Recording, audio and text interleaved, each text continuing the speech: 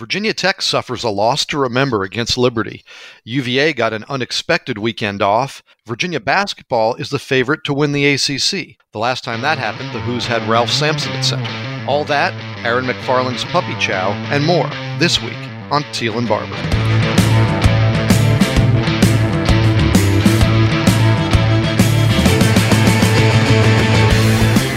Hello and welcome to episode 28 of Teal and Barber, Richmond Times-Dispatch and Richmond.com's Virginia Tech, UVA, and ACC sports podcast. I'm Mike Barber, ACC beat writer for the paper, and joining me as always, my co-host, the 13-time Sports Writer of the Year and the Virginia Sports Hall of Famer, Mr. David Teal. David, how are you?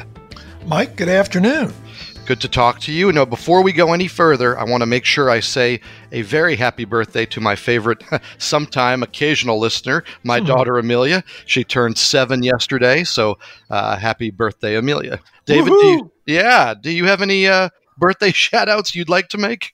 In fact, Mike, I would be remiss if I did not mention, since you asked, the next week is my mother-in-law's birthday. Wow. And trust me, she is the mother-in-law from heaven because, as you can well imagine, when she envisioned a son-in-law, she did not envision me. Oh, I think she could have done a lot worse. Now, is she a listener to the show? No, she is not. She is an avid reader, though.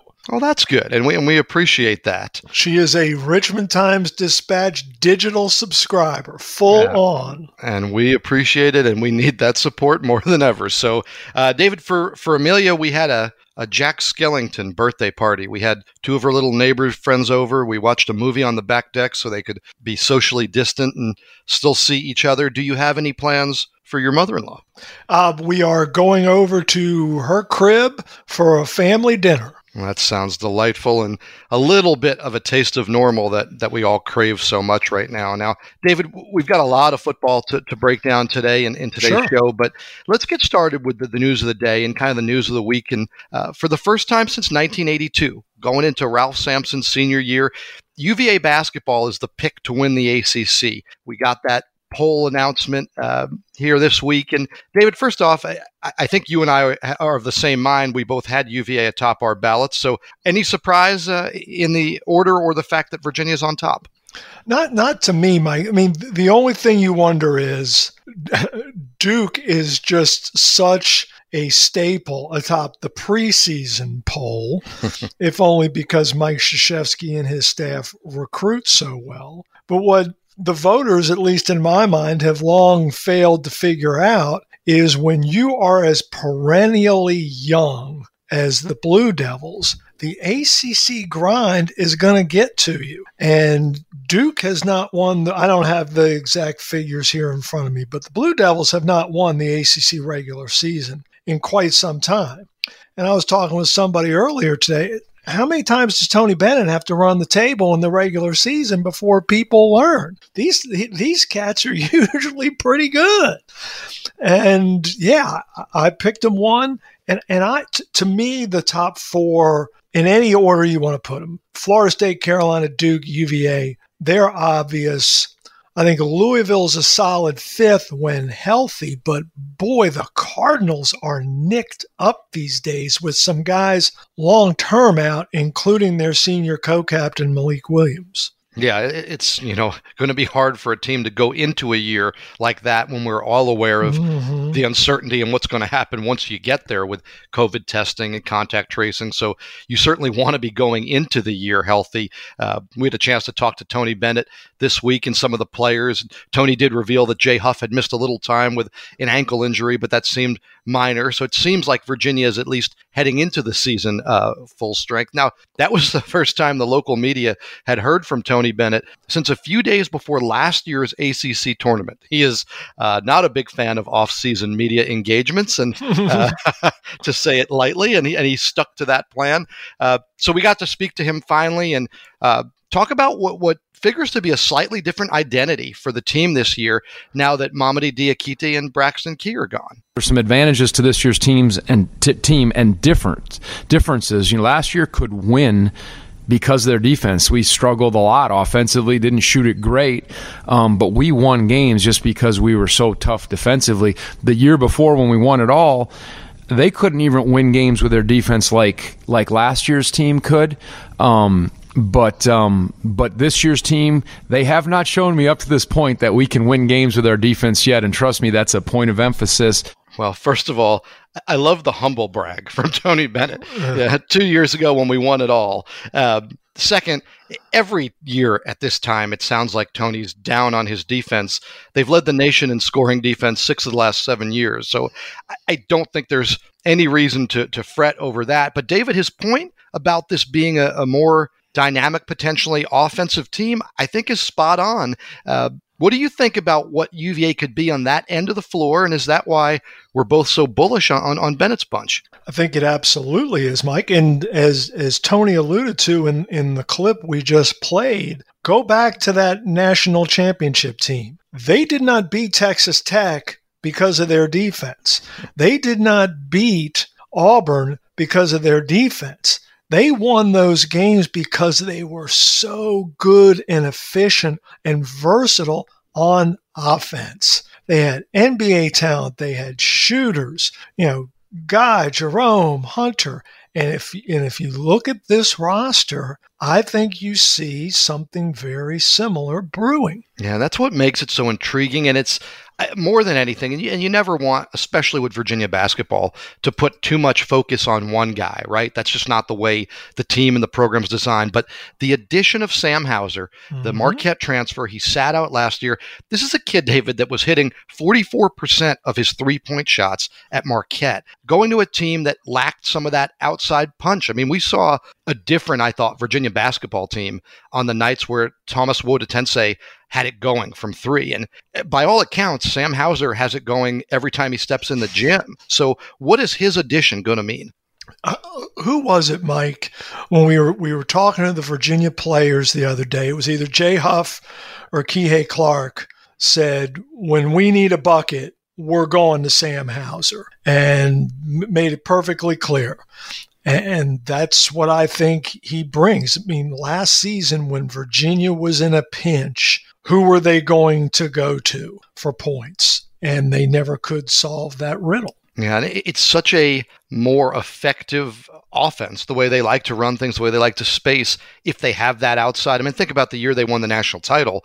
And again, you're not going to have a lineup like this many years, but Ty Jerome could hit from the outside. Kyle Guy could fill it up from the outside. Dre Hunter could fill it up from the outside. So they had that dynamic that really changed who they were offensively. I don't know that they're going to be on that level, but there's some interesting pieces, and one of them is Jay Huff, who you just mentioned. Jay Huff's the big guy, right? They can throw it to him down on the low block and hopefully get some buckets, but he's the Euro stretch four. He can shoot the three. He can do some other things. He's as versatile a piece as Virginia has had in quite some time. Absolutely, and especially if he continues to improve, Mike, on the defensive end.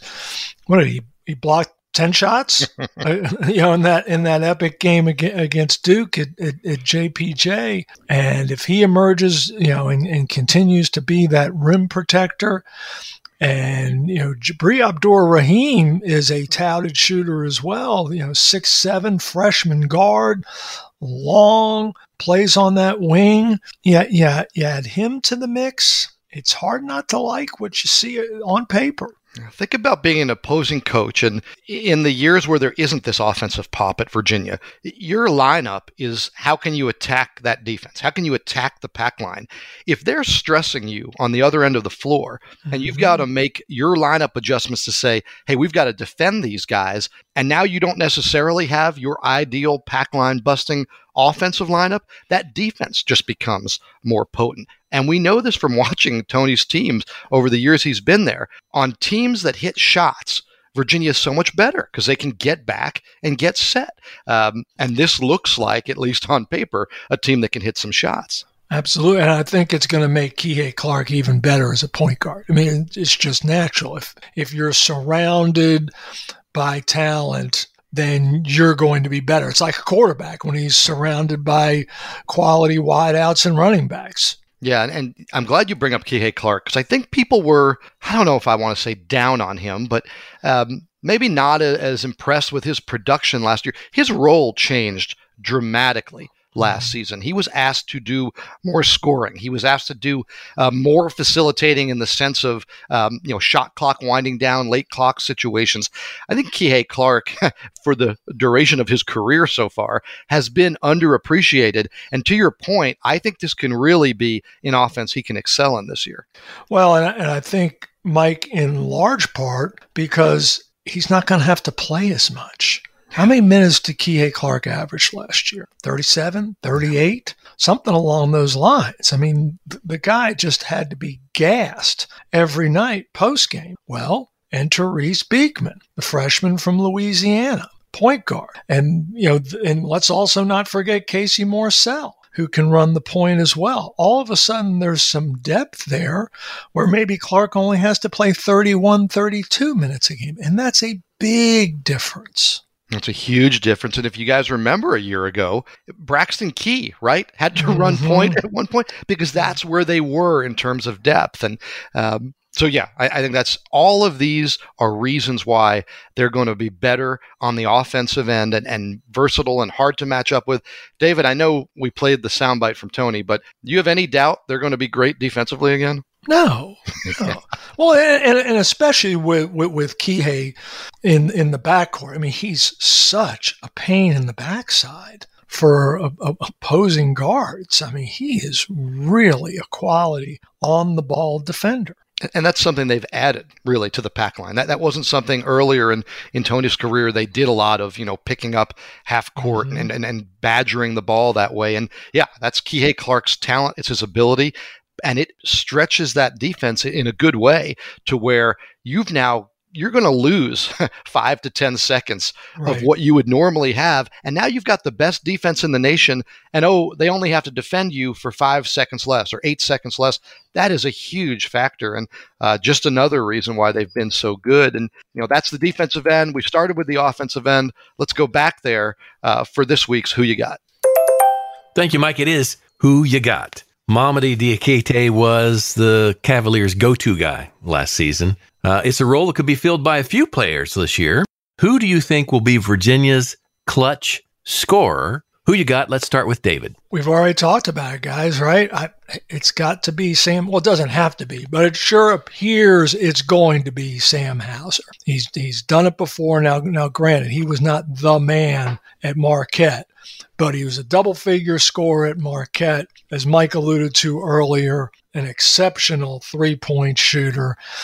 And Tony Bennett and his players have already indicated to us he's the guy on this year's team. I think he could be the best scorer that Bennett's had, just in terms of points per game. Yeah, it's interesting because Hauser's the runner-up for preseason player of the year, and I think that's the right answer, David.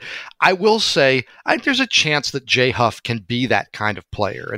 And because of his height, because of his versatility, again, I think you're right that Hauser is the most gifted scorer on this team. But I think when we talk about versatility and we talk about matchups, if Jay Huff can be a guy that they're comfortable going to in those situations, that really makes them dangerous, because I think how to defend Hauser. Doesn't mean you can do it, right? He's a really good player. I don't know that you always know how to defend a guy like Jay Huff. And to have that in late game situations, assuming he becomes a player of that level of consistency, he would be a really game changer if he's their go-to guy. David, before we move on, you and I had a little discussion, and I tweeted out that I thought going into this season, there's the least star power, name recognition, household names, however you want to say it, in ACC basketball. You pointed me to last season and made the argument that maybe things haven't changed much. So tell me, when you compare the two, what do you see there in terms of just star power? Well, I go just more along the lines, Mike, of returning players. Last time was the first in conference. Last season was the first time in conference history that no one from the preceding year's first or second team all conference was back in the league. So to me, that's what led me to think, not really considering incoming recruits and such, that it was less star power, more parity. You just had no idea who was going to emerge and be really good. Whereas, I think, this season, Hauser is so very good. Garrison Brooks at Carolina. Jay Huff is clearly an NBA prospect. Duke's got its usual stash of freshmen, plus Matthew Hurt and Wendell Moore returning. They were excellent last year as freshmen. You've got really good guards coming back at Georgia Tech and Alvarado and DeVoe. Florida State, I just think I picked them second. I just think Leonard Hamilton's got that program on a roll. He's got a bunch of guys coming back. And oh, by the way, he's got his highest ever rated recruit in Scotty Barnes. Yeah, and I mean this respectfully for what FSU and Hamilton have done in the past, but it does feel like maybe for the first time really on this level, they have all of that depth and athleticism that they always have, and now they have a boatload of top-flight talent. Yeah. That was sort of always the thing, was Florida State. They had the depth, they had the athleticism, they had good players. They didn't have necessarily the great players, but they could beat you up and down the floor. They could beat you with their size. Now they've got all of that and some guys who can really, really hoop. So certainly that's a team to keep your eye on this year. No doubt. And won the regular season last year. And, we're getting ready to take the court as the top seed of the ACC tournament when everything got shut down last March in Greensboro. Yeah, they got a trophy there too. They did. They didn't get the chance to really play for it that time. Well, it's going to be really fun to get into basketball. We got the schedule as well, and I know we knew the opponents, but there's something about having a schedule, whether it's a poster you stick on your wall or just knowing what games are when, that's starting to make it feel real. And it does right now, David, right? It feels like we're heading to a real basketball season. I hope we can get there, Mike. I mean, I hate to be pessimistic, but as well as I do, as do our listeners, that it's about to be winter and folks are about to go home for Thanksgiving and Christmas and mingle, and infection rates are already on the rise. And oh, by the way, look at the landscape of college football, not necessarily in the ACC, but in the SEC and other conferences where you're seeing more and more game postponements, and college basketball's inside, and it only takes one or two positive tests to shut a team down for more than a week. And if that happens, you're looking at losing multiple games in a blink of an eye. I think the needle that college basketball is attempting to thread here is even more narrow than what football is doing right now. Well said. Agree 100%. And there has been some success on the football side in terms of getting games played. In Blacksburg, there hasn't been as much success on the field as I think we expected, or certainly fans wanted. We were both down at Lane Stadium to see Virginia Tech host Liberty. The Flames, they did come in undefeated. They were ranked in the top 25. I think we both maybe thought maybe this is too strong, thought that was a little bit of a farce, and figured the Hokies would be able to take care of Liberty. So did Vegas, right? Yeah. Tech was more than a 2-touchdown favorite. We all ended up being very, very, very wrong. David, first off, this game featured one of the most bizarre endings that I've ever covered in my 22 years doing this. So let's start at the end. Game tied 35-35, 11 seconds left. Liberty lines up to try a 59-yard field goal to win it. And David, take it away. Tell us the rest of the story. Well, Mike, if you'll indulge me, I'd go back even a little bit further, because when Virginia Tech essentially allowed Liberty to score the go-ahead touchdown with like $1:40 to go, I thought Hugh Freeze and his group completely mismanaged that. The play there is you take a knee. Virginia Tech only has one timeout left. You let the clock melt, and you kick a chip shot field goal on the game's final play, drive home safely. And all this other thing that transpired doesn't happen. Anyway, and speaking of Hugh Freeze, what's he thinking about lining up for a 59-yard field goal?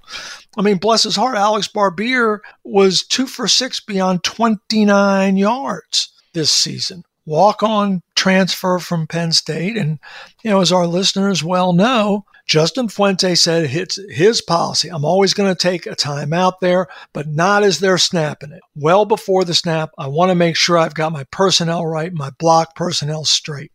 But you've got to let the official know that, and that's where Fuente failed. He didn't let the official know soon enough, and sure enough, they don't award it until right before the snap. The players don't hear it. The play transpires. Silas Janzi blocks the field goal. Jermaine Waller runs it back. The PA announcer says 41-35, Hokies win, and the place, the place in terms of the sidelines, people, it's pandemonium, to use Justin Fuente's word, but oh no, timeout.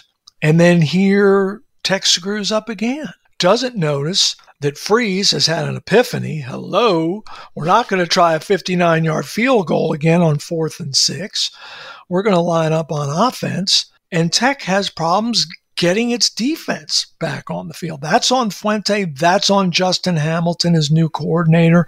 You've got to have your people better prepared to get on the field. And lo and behold, the receiver, C.J. Yarborough from Liberty, is left uncovered, lined up to the left of the line of scrimmage, completely uncovered. They essentially concede 8 yards. Completion, steps out of bounds. It's 1st and 10, and they've got a chance to kick a 51-yard field goal. And you know what happened. He center cutted that puppy. Yeah, the rest is history. And it was interesting. Divine Diablo said that when they went out there for that one offensive play that they were anticipating Hail Mary and everybody was playing back. And I guess that makes a degree of sense. But, I mean, if Hugh Freeze was thinking about kicking, or thinking about, he did it, a 59-yard field goal, how much better does he feel trimming a few yards off it? So, it was kind of inexcusable to have that mindset. The scramble part of it, I have some sympathy for, right? There was a lot happening. It was very unprecedented. It was an unusual situation. But to your point, if you're going to call a timeout, and you don't want it right before the snap, whatever the timing of it is, you tell the official well before you're calling. Yes. You see it all the time where the coach is standing next to the official and he said, hey, I want to call this with 2 seconds. I want to call it with 3. I want to call it with 1, whatever it is. And then they stand there, they're aware, they've had the conversation, and the official's just waiting for the official go-to hand sign there to make it count and blow the whistle. That obviously didn't happen. So for people to get a little caught up in the official didn't hear him narrative, that's still on Justin Fuente, because that conversation should have been well through its course by the time it's time to give a hand signal. Absolutely. It is incumbent upon you as the head coach to make darn sure that official knows your intentions. Now, regardless of what he said, in the answers to us about that, Justin Fuente went into the locker room after the game and he apologized to his team for the way that unfolded. Monday, I asked Justin how he personally puts a game like that behind him. I went home after the game and I looked at the little app on my phone to see how much sunlight we had left. It's getting dark pretty early. I think we had 40 minutes of sunlight left, and so I went outside and I grabbed the girls. I said, there's no complaining. Like, let's go, we're going. We went through the football and threw the wiffle ball around while the sun was out. And that made me feel better for 42 minutes. But I don't know, I try to be present with them when I'm with them, and that helps some. But when you lay down to go to sleep at night and it's still racing through your mind and you can't get it out of your mind, that's there's not many people to turn to then. David, it's getting dark early on this Virginia Tech football season and the defense when you think about where they're at. And I have a story that I just posted up on richmond.com looking at that defense. And, we had the players tell us this week that Justin Hamilton's scheme is a little more complicated, a little more complex than what Bud Foster was doing. Dax Holyfield really broke it down neatly for us, I thought, saying, basically, you have to know more, you have to read more, and if you make a mistake there's more room for errors that can be exploited. That's certainly understandable. They didn't have spring, they've dealt with injuries, but concerning. And Justin Fuente took the fairly unusual step as the head coach of running the scout team for the defense this week. He wanted a sharp, crisp look from the scout team, but he also wanted to grab the attention of the defensive players. David, is this red alert, red flag time for this defense?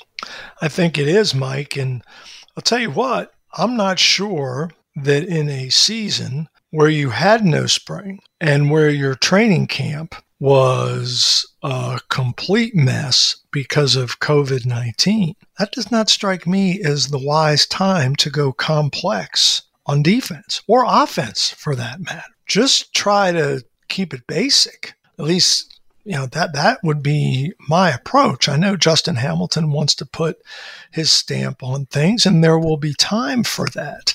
But to get intricate in 2020, I think is somewhat of a fool's errand, and unless you are so confident in your personnel that it's veteran and can pick up on such very quickly. Although to that point, you don't know what your personnel is going to be week to week. So there's so many moving parts, and maybe it was a simplistic way to look at it, but I think I went into the year expecting, Justin Hamilton to play some more zone in the back end. He talked about that, and there's some things different up front with Bill Tierlink, but I thought overall the Bud Foster way was going to kind of stay in place, right? It's a pretty simple scheme. They dial up pressure when needed. It's a pretty easy to run defense. It's easy to prepare for, but they're not going to make mistakes. They're going to be in their gaps. They're going to play it well, and they're going to beat you. And certainly there were games for Bud Foster. I think about that North Carolina game with Giovanni Bernard where they got absolutely gashed because it wasn't working, and Carolina did have a good attack. But to your point, I was expecting a much smoother transition to Hamilton because I didn't think he was going to throw in too many wrinkles. Yeah, I was not sure what it was going to look like, to be honest with you, Mike. Just because he's a brand new coordinator and he's got a new staff that they brought in, there was just going to be a lot of transition. And again, with no spring and with training camp so messy, it just, to me, it was a complete mystery. And thus far, it has not. And it's been, and I'm interested in your take on this, it's been kind of counterintuitive. The healthier they've gotten, in some regards, the worse they've got. Now, I know Carolina was kind of the low point when everybody was hurt, especially at safe, not hurt, but out at safety. But Saturday against Liberty, Mike, was as healthy as this defense has been, granted, again, until Rashard Ashby went down during the game. But I don't see any progress despite the improved health. Yeah, that's alarming. And some of the comments from the players to that point this week about Justin Fuente taking over the scout team, they said things like, okay, well, if the head man, Jared Hewitt said, hey, if the head man's over there running the scout team, you're going to have to be giving your all. Well, does that imply you're not giving your all when Justin Hamilton's there? And I thought those quotes were very telling. And, Dax Holyfield pointed out that, hey, Bud Foster used to run the scout team. And Hewitt said it too. And, Bud Foster's there. You're not slacking off. Does that mean you're slacking off when Justin Hamilton's there? Does that mean you're slacking off if Justin Fuente's back is turned? And then whose fault is that, right? Is that Justin Hamilton's fault, or is that the players who should have the discipline to get ready for games? No, I couldn't agree with you more. And I would put the blame more on the players. And oh, by the way, to me, one of the glaring weaknesses of this defense, they're slow. Liberty on offense had more team speed than the Tech defense. I mean, how many times did we see it Saturday? Especially Malik Willis, but other guys too. Skilled people just running away from defenders. Well, luckily, the good news for Justin Hamilton and Tech is now they have now they have Miami, who has as much team speed as anybody, and Derek King, who is just a matchup nightmare at quarterback. And we may be having some of this same conversation, David, on next week's show, which is not what Tech fans want to hear. No, ninth ranked in the country. Derek King last week joined Lamar Jackson and Taj Boyd as the only quarterbacks in ACC history to pass for at least 400 and rush for at least 100 in the same game. He did so in that Friday night victory at North Carolina State. And Virginia Tech's recent history against the top 10 is grim indeed. Since winning at Ohio State in 2014, the Hokies are 0-5 against the top 10, and 4 of those 5 were decided by at least 2 touchdowns. Well, Virginia got the weekend kind of unexpectedly off after a COVID-19 outbreak at Louisville. That shut down the Cardinals program. And those teams are going to play this weekend instead after fortuitously, and maybe some credit to the ACC schedule, but both were open. We talked to Bronco Mendenhall on Monday, and David, before we tackle the football part, Bronco said he watched the big Clemson Notre Dame game Saturday night, and he shared a little secret about he and his wife watch games on TV. I really enjoyed the anecdote. Dave, do you want to share what kind of Bronco shared with how he approaches television watching? Well, first of all, I assume Bronco could find NBC on his TV because, of course, the week before he told us that his wife Holly had to be the one to find ACC Network. ACC Network's a little bit harder to find, I think, for a lot of us. It is, but clearly Bronco is technology challenged, I think, when it comes maybe to the smarter TVs of the day. But yes, he watches with the sound off, right? Yeah, and he said that, it goes back to his time at BYU, and it was his wife and family would watch the games, and they didn't like what was being said about Bronco and his staff and the performance. Right. So they turned the sound off. And then when it got to the point where Bronco could watch games with them, he would be so in a disagreement with the announcers that he would essentially be arguing with his TV the way I always remember as a kid. I remember my mom shouting at the news when she disagreed with what a politician said on the nightly news. So I'm picturing Bronco yelling and arguing, and as Bronco pointed out, the announcers can't hear him. So he's having this one-sided discussion, and Holly and the family decided it's best for everybody to watch the games without sound. So no disrespect to the announcers, but I thought that was pretty humorous. Well, and not only humorous, Holly Mendenhall strikes me as a very wise woman. Yes, and no nonsense, right? She seems to, which is good because Bronco has that when he's in the football world. Very no nonsense, very focused, very orderly and managing everything. And it's interesting that the dynamic at home from the glimpse we get, that maybe she takes on that role when they get home. No doubt. Now, football-wise, Broncos bunch was coming off that Halloween upset of North Carolina. We were both really impressed. We've talked about that. They had a little momentum. Let's see if they can pick up now where they left off from that one. David, the early season schedule for this team, it included Clemson, Miami. We just mentioned North Carolina. UVA now has 5 games down the stretch that I think would all be described as winnable games. Its final 5 contests, you're looking at Louisville, Abilene Christian, Florida State, Boston College, and Virginia Tech. Those teams are a combined 14-20. One of them's an FCS team with a losing record. So, David, can the Hoos maybe put something together here down the stretch? Mike, I have maintained for several weeks now that after North Carolina, I did not anticipate Virginia upsetting North Carolina, but I thought that after North Carolina, Virginia would not lose between there and Blacksburg in the Commonwealth Cup game. I thought the Cavaliers would beat Louisville, Abilene, FSU, and Boston College. Boston College is better than I thought it would be and has a very intriguing game Saturday against Notre Dame. But I'm going to stand by it. I think Virginia will be 6-4 riding into Blacksburg on December 12th. Yeah, it makes a lot of sense. Florida State, we saw the news, they're having major roster issues, right? Mm-hmm. So, and, this Louisville game, when you talk about that run, this might be the linchpin game because you don't know what Louisville's going to have. They don't sound like they're going to be full strength. They've put some of the COVID outbreak behind them in terms of the spread and in terms of it getting worse. But just hearing Scott Satterfield, it didn't sound like things are 100% better either. This may be a tough matchup for the Cardinals to have enough lineup to not play, but to compete at a high level. Well, I think, Mike, the unexpected week off clearly benefited Louisville in terms of clearing some of the virus issues.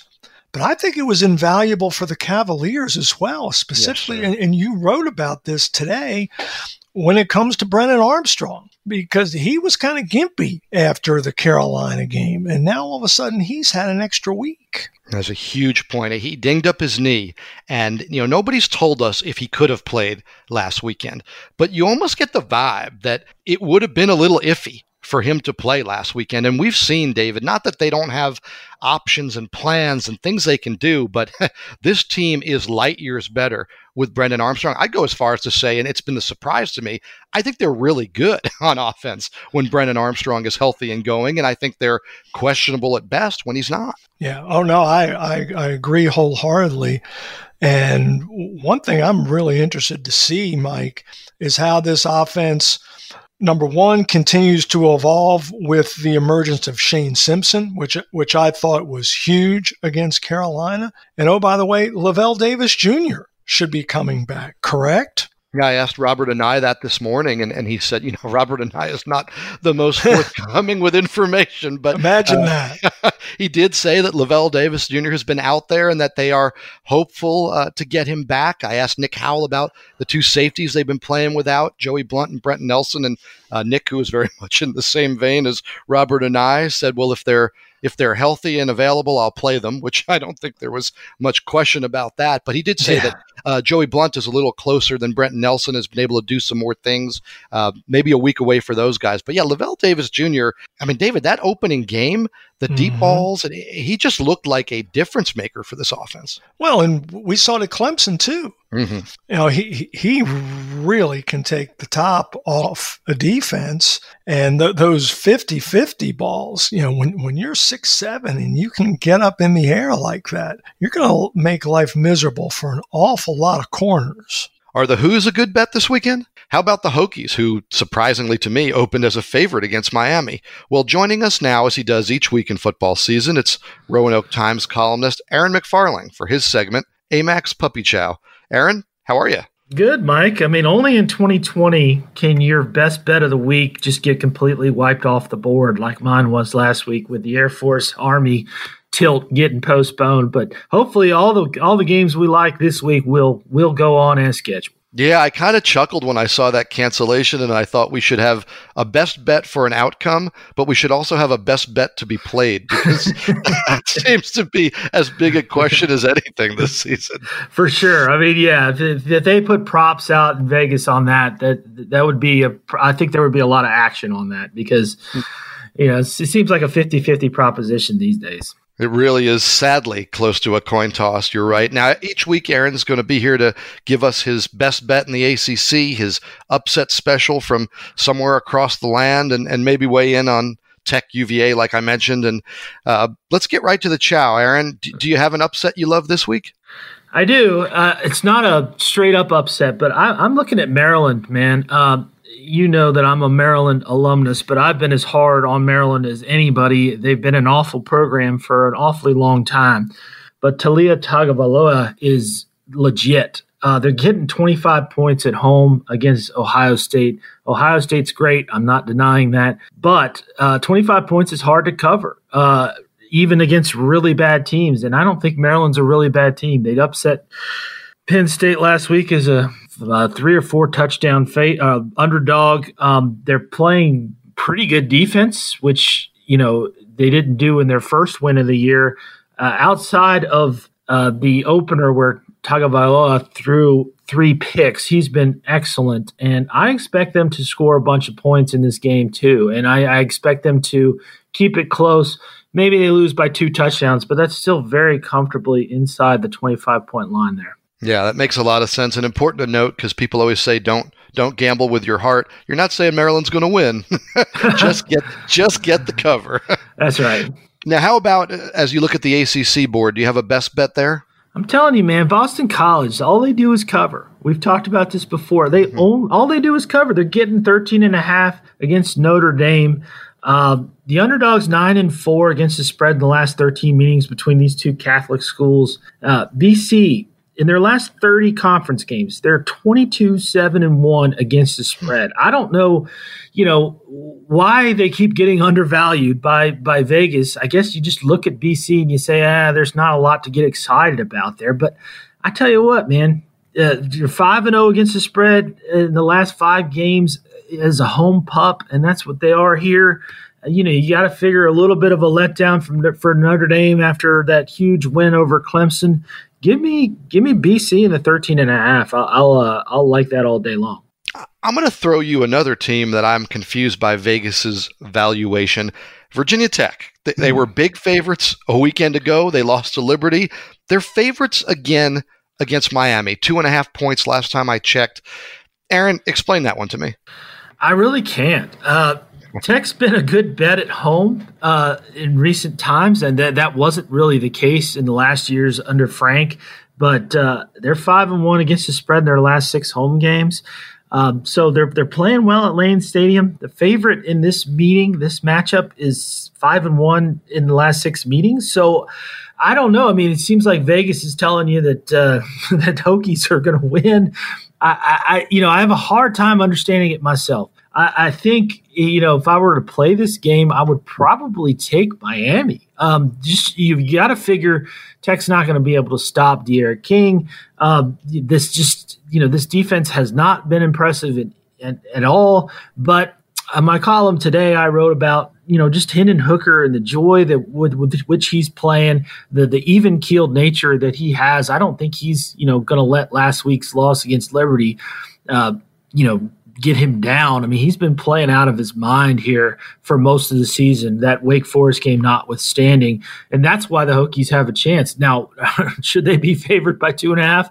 I don't think so. I think Miami probably should be favored by about 3 here. But, the Hokies certainly have a shot when they have, Frank used to say, when you have a Tyrod, you have a chance. I mean, this is the best quarterback they've had since Tyrod, and that gives them a chance. That makes sense. How about UVA? Before we let you go, give me the breakdown there. And they're a favorite at home against Louisville, the game that was pushed back a week.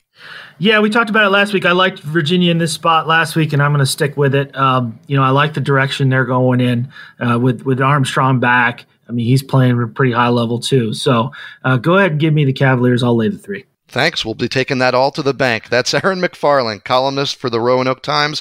That was Amax Puppy Chow. Well, David, if we were bettors, we both bet wrong last weekend when we predicted Clemson would still have enough firepower, even without Trevor Lawrence, to hold off Notre Dame. We thought we'd see, I know I did, a statement game from Travis Etienne, who's been so good during his career. And instead, maybe we saw that statement game from the Irish. And aside from being wildly entertaining, which it was, and maybe the most I've enjoyed just sitting on my couch with some Cheetos watching football since it's come back. But what were your X's and O's takeaways from the matchup? First of all, you mentioned Etienne. I didn't think he was going to run wild against Notre Dame because no one has. But for Notre Dame to limit Clemson and Etienne to essentially 1 yard per carry is just off the charts.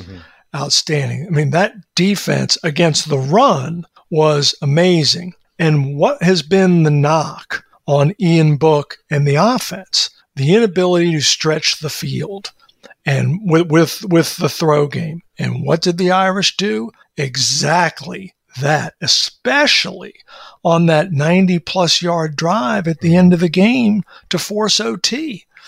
I thought the fumble into the end zone aside, I thought Ian Book was superb. And oh, by the way, the kid playing quarterback for the other team, DJ Uiagalelei, get used to that. Guys, he threw for more yards than any quarterback against Notre Dame ever.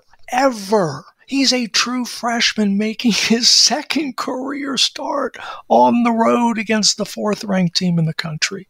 And that's what he gives you? My goodness, is that young man gifted. Yeah, it doesn't always happen this way where there's a ton of hype and everybody's excited and everybody's talking about a game before the year even starts, right? Everybody had this circle. Yeah. And a lot of times they fizzle, right? It only takes one team to make it fizzle. Either right? Somebody's great or somebody's off, and it's just not the game you thought. And there could be injuries. Like here we had Trevor Lawrence, and this ended up being a great game for the reasons you just said. The things that we didn't know about Notre Dame, they answered in the affirmative. They answered their offense can be special, right? That their offense can be the kind of offense that wins championships. Their defense, and maybe even more impressive to me than stopping the run, because I think we both thought Travis Etienne was going to have a hard time getting yards, maybe not to this level. But the fact that they didn't let him break a single one of those dump passes out of the backfield where he makes, that's the difference that Travis Etienne brings. He's a guy who, on a nondescript play, on a play that just kind of looks like, nothing's happening, he can turn it into a 60 or 70-yard touchdown. And they didn't let it happen. Not once, really. They didn't let it happen. They didn't lose sight of him, lose track of him.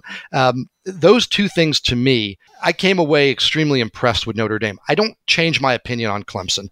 And I think when Trevor Lawrence is back, it'll be interesting. We're going to talk about that in a second. But my main takeaway was, hey, this Notre Dame team is maybe a little better even than I was giving them credit for. Yeah, and Mike, you mentioned that, and it's a great point, that ability to contain Etienne in the throw game. And I think that is rooted in the linebacker, Jeremiah Owusu-Koramoah, who is from Hampton Roads, went to Bethel High School in Hampton, and then the safety, Kyle Hamilton. They are and were both superb, and they are versatile. And in fact, I've heard people compare Kyle Hamilton to Isaiah Simmons from Clemson last year. And you and I know, having watched that ACC championship game between UVA and Clemson in Charlotte last December, just what a presence Simmons was. You couldn't take your eyes off of him when he was on the field. And I think Hamilton is that guy for Notre Dame. Yeah, and you bring up that ACC championship game, which brings me to my next question, which, are we still assuming Clemson and Notre Dame are in the title game? And if so, is Clemson with Trevor Lawrence too much for Notre Dame, considering that this one came down to the wire, or is that not the right way to look at it? Well, I think Clemson, if they both make it, which I think they will, and I think it will be epic. I mean, just the most anticipated ACC championship game by far. I think it'll be the most anticipated conference championship game out there. Yeah, you'll have Alabama and Florida in the SEC title game. I think Clemson Notre Dame will be bigger in the nation's eyes. And having Trevor Lawrence back, absolutely it'll make a difference. Yeah, and it's interesting. I know we pondered this in an earlier episode, but this is the scenario that you pointed to, because I said, I think if you're an ACC insider, you want to see Clemson win this game and just be the flag bearer. And you said, hey, hold on. If Notre Dame wins the regular season matchup, it sets up the potential for Clemson to get revenge in the championship game and both teams to make the college football playoff. David, now that we're here, that's very much in play, is it not? I certainly think so. The ACC champion, assuming, Mike, that Clemson and Notre Dame are unscathed between now and Charlotte. That's a big assumption, because you never know with COVID and such. And Notre Dame's got to go to BC this week, still has to go to Carolina. Clemson still got Pitt ahead, still has to come to Blacksburg. Things can get sideways. But if Clemson and Notre Dame both make Charlotte, the winner of that game, regardless of who it is going to the playoff. And then the question will be, does the loser go? And obviously Clemson Notre Dame, with just the one loss, would have a much better chance to make it, having lost there in Charlotte, especially if it's a close game. Absolutely. And you do bring up the point, though, and I believe I've got this factoid correct. You'll correct me, but the last time Notre Dame beat the number one team in the nation, it was Florida State, and they went out the next week and lost to Boston College. So a little irony in that being the matchup for this week. Yeah, it's crazy how just the serendipity that happens in sports sometimes. They beat Florida State. It was a 1-2 game as well in South Bend. It was, talk about epic. Charlie Ward and that crew, Warwick Dunn, and Notre Dame gets them. And then the following week, they lost at home to BC. And Florida State then goes on and wins a controversial national championship, because everybody's like, well, wait a minute, Notre Dame beat you head to head. How are you ranked ahead of Notre Dame? Obviously, this is pre-playoff. Yeah, I remember that as, and this is just my age or whatever, my generation, but that was the first game I remember being widely described as the game of the century. That Notre Dame Florida, that was where that vernacular kind of came in. A Clemson Notre Dame rematch in the ACC title game, David, that might get the label now for this century. Yeah, I know. Sign me up. Thanks for listening. You can subscribe to Teal and Barber on Apple Podcasts by finding the RTD Podcast channel, and please consider supporting local journalism the way David's mother-in-law does. Get an online subscription to the Times-Dispatch. You can find special promotional offers available at richmond.com. The show today was produced by Dean Hoffmeyer. Teal and Barber is a podcast of the Richmond Times-Dispatch and richmond.com. For David Teal, I'm Mike Barber. Thanks for listening. Be healthy and safe, and please join David and me again next week.